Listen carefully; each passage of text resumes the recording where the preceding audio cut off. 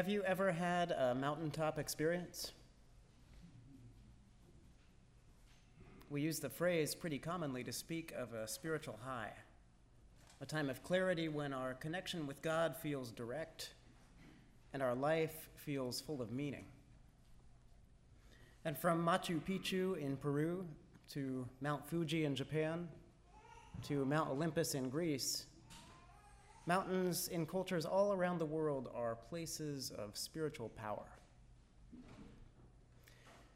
There are lots of mountains with special significance in the biblical story. There's Mount Sinai, where Moses speaks face to face with God and receives the Ten Commandments. There's Mount Zion, which, according to tradition, was the hill where Abraham received the revelation that he was not to sacrifice his son, and which centuries later became the hill site of the city of Jerusalem and of the Holy Temple. And of course, there's the unnamed mountain in today's gospel, the mountain of Transfiguration. We read this story each year from one of the three synoptic gospels, Matthew, Mark, or Luke, on the last Sunday before Lent. This is the culmination of the season after Epiphany, which is all about the revelation of Jesus' glory in the world.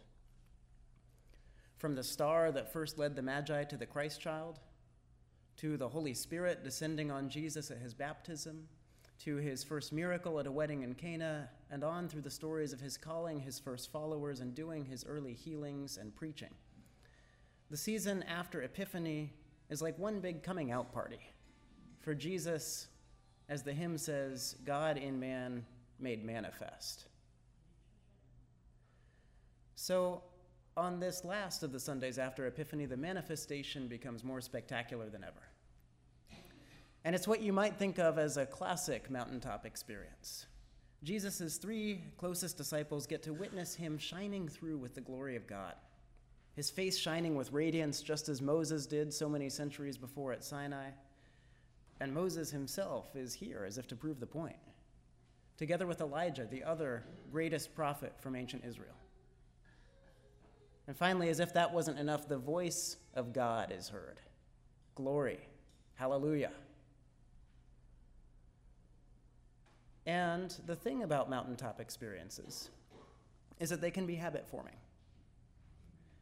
You can ask any youth minister or church camp director, and they'll tell you how common it is to have people go away on a retreat or spiritual weekend of some kind and have a life-changing experience, only to end up stuck in a cycle of trying to repeat that experience over and over.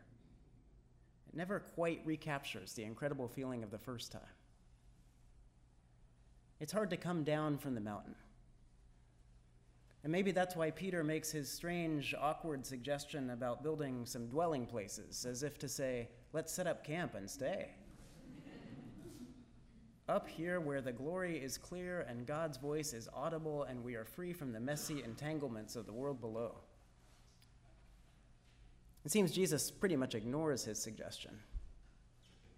And in the very next passage, they do go back down the mountain, and we see Jesus again enmeshed in healing, freeing a young child who's possessed. And just a few verses later, Luke will tell us that Jesus now sets his face to go to Jerusalem. He sets his face to go to Jerusalem. And that is a moment of transition in the narrative of Luke's gospel, because it means the coming out party is over, and the path towards the cross begins. But we miss the point of the Transfiguration, I think, if we think of it as just a beautiful moment, or a kind of respite before the hard part happens, a kind of escape from the world.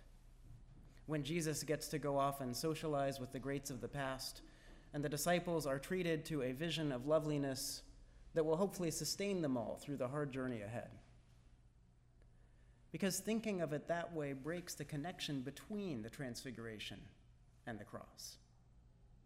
There's the closest possible connection between the mountain of glory and the hill of crucifixion. Jesus was crucified, the scriptures tell us, on a hill, not a mountain, but a hill, a place called Skull Hill or Golgotha. And tradition has it that it was a small rocky outcropping, maybe part of a disused quarry, just outside the city gates of Jerusalem to the west, in a good place for people to see it who were traveling to the western gates. And so if you were a Roman government official who wanted to make a cruel but effective point, it was a good place for a public execution. And on that sad, rocky little hill of execution, Jesus' mission of love and liberation took him straight into a collision course with human power. What happened on that rock was a sad little scene of casual brutality designed to impress passersby with the danger of crossing the authorities. It certainly didn't look particularly glorious. If you were looking for a mountaintop experience, the cross is about the last place you would look. And yet, through the eyes of faith, this was the pivotal moment where God was working unseen and unknown through Jesus to conquer evil and win a victory over death itself. So in one sense, the crucifixion and transfiguration are about as far apart as two scenes can get, and yet in another, they are intimately connected.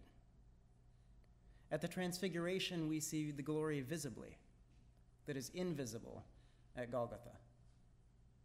You might say the transfiguration is something like a transparent overlay that God gives us to lay over that other scene, the scene of the cross. Instead of this mountain of glory, that rocky little hill. Instead of Moses and Elijah at Jesus' sides, two ordinary thieves. Instead of garments transfigured and glowing with radiance, we see Jesus stripped naked in humility. And yet, through the lens or through the overlay of the transfiguration, we might be unable to see the glory in the cross that was there all along. Here in the waning moments of Epiphany, we get a glimpse of the glory that we can see in the cross only if we have eyes to see past appearances into the truth of God's plan. So the transfiguration trains us. It trains our eyes to see God's glory in other places where we might not expect to see it. At the cross, and also in other places, wherever Jesus' love and liberation are at work. It was happening this week in flood evacuation centers. It might be happening right now at a homeless shelter or in a hospital room. It might happen this week at your breakfast table or in your workplace. The more ordinary, the better. Because it turns out it doesn't take a mountaintop to glimpse the glory of God. It just takes the eyes of faith. May the glimpse of beauty we've received today train us to see that glory where we least expect it, today and through Lent and beyond.